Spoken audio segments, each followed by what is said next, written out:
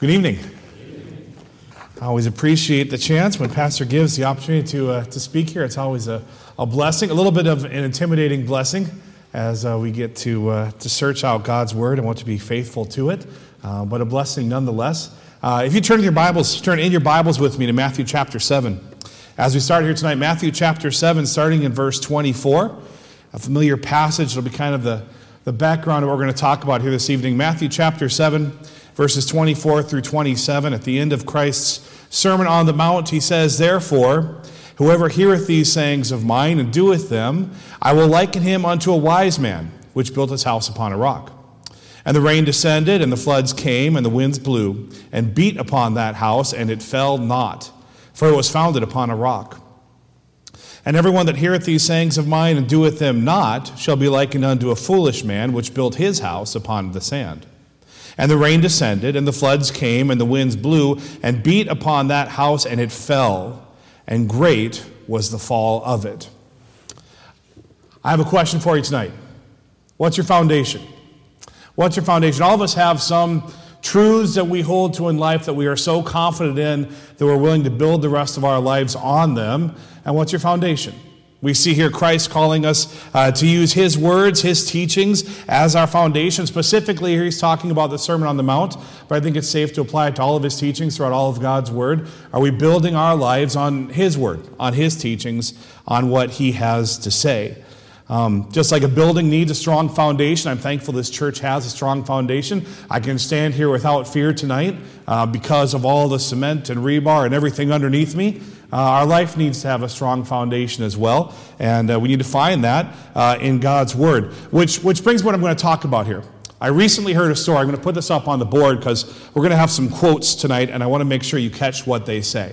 I recently heard this story of a New York Times reporter named, Nicholas Kristof. And he did a series of articles over the last year and a half or so, where he's interviewed 3 different people that he viewed anyways as Christian leaders. He interviewed a Catholic cardinal. Most recently was his third interview that he did, a recently appointed Catholic cardinal. He interviewed a former president, President Jimmy Carter, and he interviewed an evangelical pastor.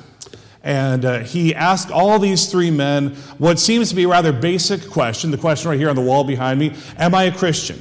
He said to them, "Do you think that I count as a Christian?" And there's a catch, though. He gave them a little bit of information about himself.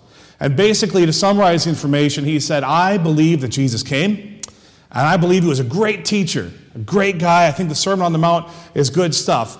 But I don't really believe all that miracle, supernatural stuff. And I don't really see how I can believe in the virgin birth. And I don't understand how I could believe in the resurrection." So these 3 caveats here: am I a Christian? Do I count as a Christian or not? And as I heard these 3 men's responses, I thought it showed a lot about their foundations, what they were building on, what they were counting on in their beliefs to arrive at the answers they came to. And I think as we study through them, there'll be a help for us to see the value of having the right kind of foundation. So we're going to work our way through the 3 answers and then kind of examine the 3 answers biblically, and hopefully it'll be a blessing. First answer we're going to look at here, though, here's just a summary of the question here, a summary from the New York Times reporter: who doesn't believe in Christ's deity, His miracles, or His resurrection? All right, the first answer we will look at comes from this newly appointed Catholic cardinal. And the Catholic cardinal, not everything he said was horrible, actually. He said something that was great. The man said, "I don't know if I believe in Christ's miracles." And I'm going to read this quote here directly. The cardinal replied, quote, "It's not a magic show. All of the miracles were not isolated or simply altruistic events. They were actually pointing toward who God is and who this carpenter of Nazareth really was." Now, there's not very many things I can agree with the Catholic cardinal on, but that I can, right? These miracles were signs pointing to who Jesus truly was. And he went on to explain that these answers he was giving were based on Catholic teachings, Catholic tradition, and he said, quote, "Catholic tradition didn't fall out of the air and decide something capricious. It's based on all sorts of lived experience of people trying to follow Jesus closely." I read that quote because it shows what his foundation was, right? His foundation is his Catholic teaching from other people's experiences and how they feel about things, okay? So here's his answer about whether or not this New York Times reporter is saved. He says, I would think that if you haven't completely closed the door on the possibility that God has more to say to you, then I think you're in the tent, okay? I think we can summarize it by saying, as long as you haven't totally ruled out that Jesus could be who he said he was, then you still have a chance of being saved. Okay? Now, I heard some of you chuckle. Obviously, as we look at God's word, we could chuckle, we could cry, right? Either one. Such a horribly wrong answer. He gave hope where there was absolutely no hope for this man apart from Christ. And yet, because he found his confidence in tradition and in this shared experience he referred to, he thought he could confidently tell this man, well, you still have hope as long as you haven't ruled out that God has more to say to you. Okay? So, first answer there from the Catholic cardinal. All right, the second answer, it's kind of interesting to hear about this one. It was from President Jimmy Carter. Maybe you all know this. It was news to me. Apparently, he's very actively involved in his church. I'm not sure where his church is, but I guess every week he teaches a Sunday school class, and people come and get their picture taken with the former president who's teaching their Sunday school class. And so anyways, this New York Times reporter goes to President Carter, gives him the same information. Am I a Christian? President Carter's response, I do not feel qualified to make a judgment. I'm inclined to give him, or others, the benefit of any doubt. In other words, I have no idea, but I'm going to assume yes, okay? And I think we can agree that's a really dangerous assumption to make, right? If you're assuming that people are generally saved, then they're not going to hear the gospel from you because you don't think they need it, okay? And as I thought about his answer, it seemed that he must have been driven by his desire to make people feel good. I understand that presenting the message of, no, you're not saved, is a difficult and awkward moment. I still remember as a teenager, I was inviting my boss, Mr. Moe. He never wanted me to call him Mr. Moe. He wanted me to call him David, but I was a 15-year-old kid. I called him Mr. Moe. And I said, Mr. Moe, I'd like for you to come to our church. We've got this special event coming up. And he looked at me and he said, Chris, are you saying I need to be saved? Really put me on the spot. It was terribly awkward. I said, well, yeah, we all do. And sadly, he never came to church.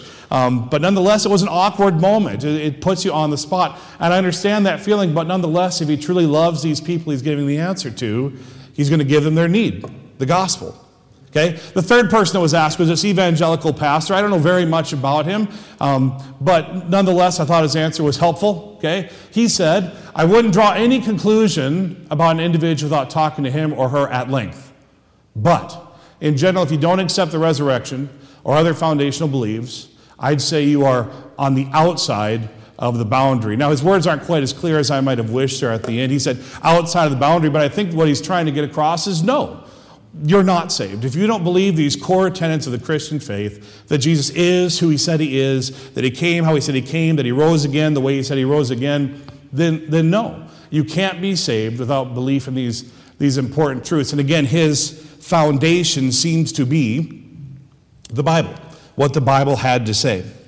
So these are our three options here tonight. As I thought about different worldviews, and I'm sure if we worked hard, we could find more, okay? But these are three very different foundations that I want to take a few minutes to examine tonight, right? We've got the foundation of tradition and experience. We have the the foundation of feelings, emotions, making people feel good. And lastly, the foundation of God's Word. All right, so for the sake of time, I'm going to try to go through these rather quickly. We've got a few passages to turn to about each one, but I think if we can get through it, it will be helpful. So the first one I want to look at here is this idea of tradition or shared experience, okay? This was the cardinal's foundation that he built on. And you got to admit, at first it sounds like a good one, right? I mean, if lots of people, for lots of time, have all believed this thing, then I'm safe in believing with them. Okay? It's kind of this idea of it's always safe to follow the crowd, right? I should be safe. If everyone else is believing it, it must be so. Or even if it's something that I think I've experienced, something about the way I feel, then it must be true. Or someone else told me their experience, it must be true, it must be right, it must be a foundation that I can build on. So let's look at just a couple verses about this idea of building on men's traditions or on experience, all right? Some of these are very familiar verses. Colossians 2. We'll start at Colossians 2. Verses 6 through 9. Where it says, as ye have therefore received Christ Jesus the Lord, so walk ye in him, rooted and built up in him, and established in the faith as ye have been taught, according therein with thanksgiving. Beware, lest any man spoil you through philosophy and vain deceit after the tradition of men, after the rudiments of the world, and not after Christ. For in him dwelleth all the fullness of the Godhead bodily. We see a clear message here. Put your confidence in him, in Christ. And there specifically, I thought it was interesting. We've got our exact word right there, right? Traditions of men. Don't put your trust in traditions of men. They may sometimes be right, but they're not as sure a foundation as what we have in Christ. Put our confidence in him. Another one in Ephesians 4. Ephesians 4, starting in verse 11. Talking about what Christ gave to God gave to the church. He gave some apostles and some prophets and some evangelists and some pastors and teachers. This is why we have all these people in the church, for the perfecting of the saints, for the work of the ministry, for the edifying of the body of Christ, till we all come in the unity of the faith and the knowledge of the Son of God, unto a perfect man, unto the mature of the stature of the fullness of Christ, that we henceforth, so that we no longer, right, that we henceforth be no more children, tossed to and fro, and carried about with every wind of doctrine, by the sleight of man, and cunning craftiness, whereby they lie in wait to deceive. We have God's word, and we have these who will teach us God's word, so we don't need to be carried away by these traditions, these false teachings we hear. And we understand, even apart from the truths of Scripture, we understand that tradition is a dangerous thing to base our lives on. You heard the story of the woman who got married. It's kind of a common story. Maybe you've heard it. And she cut the ends off she bought one of those loaves of ham, okay? And she cut the ends off the loaves of ham before putting it in her pan, before putting it in the oven to heat it up. And her husband said, "Dear, why do you cut off the ends of the ham? I'm sure it tastes good, but why do you do that?" She said, "Well, that's what my mom did." "Why'd your mom do it?" "Well, I don't know. I'll call her." So she called, "Mom, why did you cut the ends off the ham?" And of course, Mom's answer was, I don't know. Okay, well, yeah, I was going to go back one more generation, but Dawn beat me to it, right? She calls her mother yet, and come to find out, yeah, originally the pan they had was too short, so they had to cut the ham off. That tradition that they were building on had no real value for today. Okay, so tradition is clearly not a reliable foundation. It can be wrong. It can be wrong. It's not reliable. So this foundation the cardinal has in this story, sadly, was giving this man hope when, apart from Christ, he had none. The second foundation we saw, I was trying to figure out how to summarize the president's foundation, right? And this is what I came up with, feelings. It seems like to me he wanted to make the reporter feel good about himself and make the readers feel good about themselves. He didn't want to tell anyone, no, you're not a Christian. He didn't want to really put him on the spot. He wanted to make him feel good, okay? And so I came up with this idea of feelings. And again, just a couple of references here on feelings. Proverbs 14:12 and 16:25 are so very similar that for the sake of time, I'm going to read one. You're welcome to read both another time. But Proverbs chapter 14, verse 12, it says, "There is a way that seemeth right unto a man, but the end thereof are the ways of death." There's a way that feels good, that feels right, and we should follow that way, we think. But here Solomon, the wisest man here, tells us that way leads to death. And sadly, in this case, it leads to eternal death, right? Following your feelings instead of the gospel of Christ, it's going to lead you to death. And we have that same sentiment in Proverbs 16:25 as well. But for the sake of time, I want to jump forward to Jeremiah. This cracks me up. I know it's been around for a long time, but as a father of 3 little girls, I see all these cartoons where the princess usually is encouraged to follow her heart, right? And her heart will never lead her astray, and everything will be wonderful. Jeremiah 17:9, the heart is deceitful, liar, above all things, and desperately wicked. Who can know it? Trusting in our heart, trusting in our feelings, you're trusting someone who is a liar and wicked, your heart, okay? Again, not a reliable foundation whatsoever. I think we can agree. And again, just in our lives, we understand this. How many times have we felt a certain way? Like someone has done something and it makes you feel a certain way towards them, okay? For the sake of my example, I think it's a negative way. Like, I can't believe that person did that to me. And then time passes and you get a chance to actually talk to the person about it and you find out, oh, I totally misread that situation. My feelings were way off. They had no ill intent whatsoever. I was wrong. My feelings led me astray. Feelings are not a reliable foundation whatsoever. No, obviously the good news is, praise God, we do have a reliable foundation. We don't just have the two negative foundations. We do have a reliable foundation. 2 Timothy chapter 3, verse 16, as we look here at the foundation of the Word of God. 2 Timothy chapter 3, verse 16, all Scripture is given by inspiration of God and is profitable for doctrine, for reproof, for correction, for instruction in righteousness. I'd have to say here, the reason, at least the first reason we see here in 2 Timothy 3:16, why God's Word is a reliable foundation is its source. It comes directly from God. And we all understand that, right? We all weigh the information we get based on the source we get it from, okay? I'm a teacher, right? I get information from 5 and 6-year-olds, and I get information from 15 and 16-year-olds, and I got to figure out whose information is actually reliable. Usually the best reliable information is to find the nearest adult who knows what's going on, right? But you've got to weigh the sources. And clearly there's no greater source than the Creator God Himself who's given us His Word. Also we see here in 2 Timothy 3:16 its purpose, right? God's given us His Word. Why? Why has He given us His Word? Well, it says right here, for doctrine, for teaching us right, for reproof, for correcting the wrong, for correction, for getting us back on the right path, for instruction in righteousness, staying on that right path, doing those good things. You know, in a sense here, I don't want to make this trivial in any way, but in a sense here, we've got kind of an owner's manual, right? God's given us a life. This is how we ought to live it.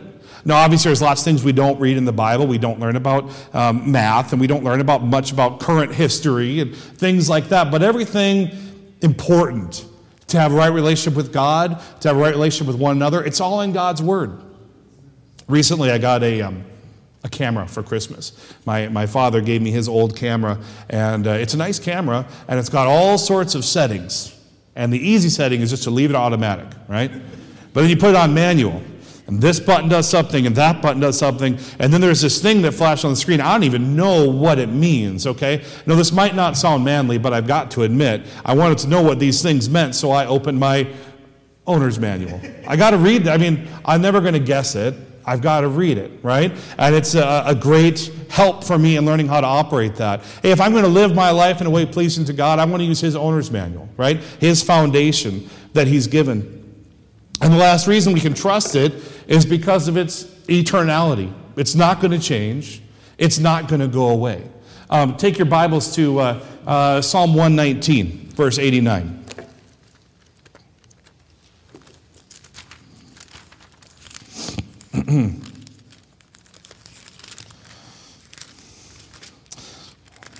Pages are stuck. All right, Psalm 119, verse 89, where it says, "Forever, O Lord, Thy word is settled in heaven. It is fixed. It is sure. It's not going anywhere." Another verse that I don't even have on the board behind me, but I thought it was such an encouragement, was Isaiah chapter 40. Isaiah chapter 40, verse 8, "The grass withereth, the flower fadeth, but the word of our God shall stand forever." Everything we see on this earth, it's fading away. It'll be gone eventually. But God's word won't. It's forever. It is sure. Why would we want to build our lives on something in this world that will be gone fast? Okay? Why would we want to, illustration? Why would we want to buy a car that we know will break down in a year? right? Why we want to build our lives on something that we know is fleeting, has gone so fast. Why would we set our standards of right and wrong on things that change so quickly? Like, look at culture around us, right? Even if we looked at something like, I'll use the example of feminism, all right? Feminism for so long was culturally considered to be the right thing. And we've got these very feminist schools who women's rights and stressing that so strongly. But now there's a huge problem. Now we've got these women's colleges who are running into the new cultural standards of these LGBT standards. And are they going to let in transsexual people or not? And if they won't, they're no longer on the right side of culture. Now they're terribly bigoted and wrong. The world's standards change so quickly. Why would we build on them when we can build on the eternal Word of God? So as we saw way back where we started in John chapter 7, Jesus told us right from the get-go, there's one strong foundation, right? It's His Word, His teachings. We should be building our lives, our every decision on it. And I stress every decision because I think all of us would probably say our lives are built on God's Word. But then if we were to have an honest moment, we would think, well, most of our lives are built on God's Word. But I've got that decision I made, and that decision I made, and that reaction, they really weren't. They were built on my feelings. They were built on what I'm used to. They weren't really built on God's Word. So I hope this is an encouragement to you. Build your lives, as Jesus said, as a wise man on God's Word, that you might withstand whatever difficult decisions, different trials that you may face in life. Let's pray. Heavenly Father, we do thank you so much for this night, and we thank you for your word. We thank you for the confidence that we can have in it. We thank you that you have given it to us as an amazing gift, that you have preserved it all these years, that it has been faithfully translated so that we can read it and understand it today. What an amazing gift. And Lord, I pray that as we read and as we apply it to our own lives, that you would use your Holy Spirit to open our eyes to understand its truth and live lives more pleasing to you as a result. We pray all these things in Jesus' name. Amen.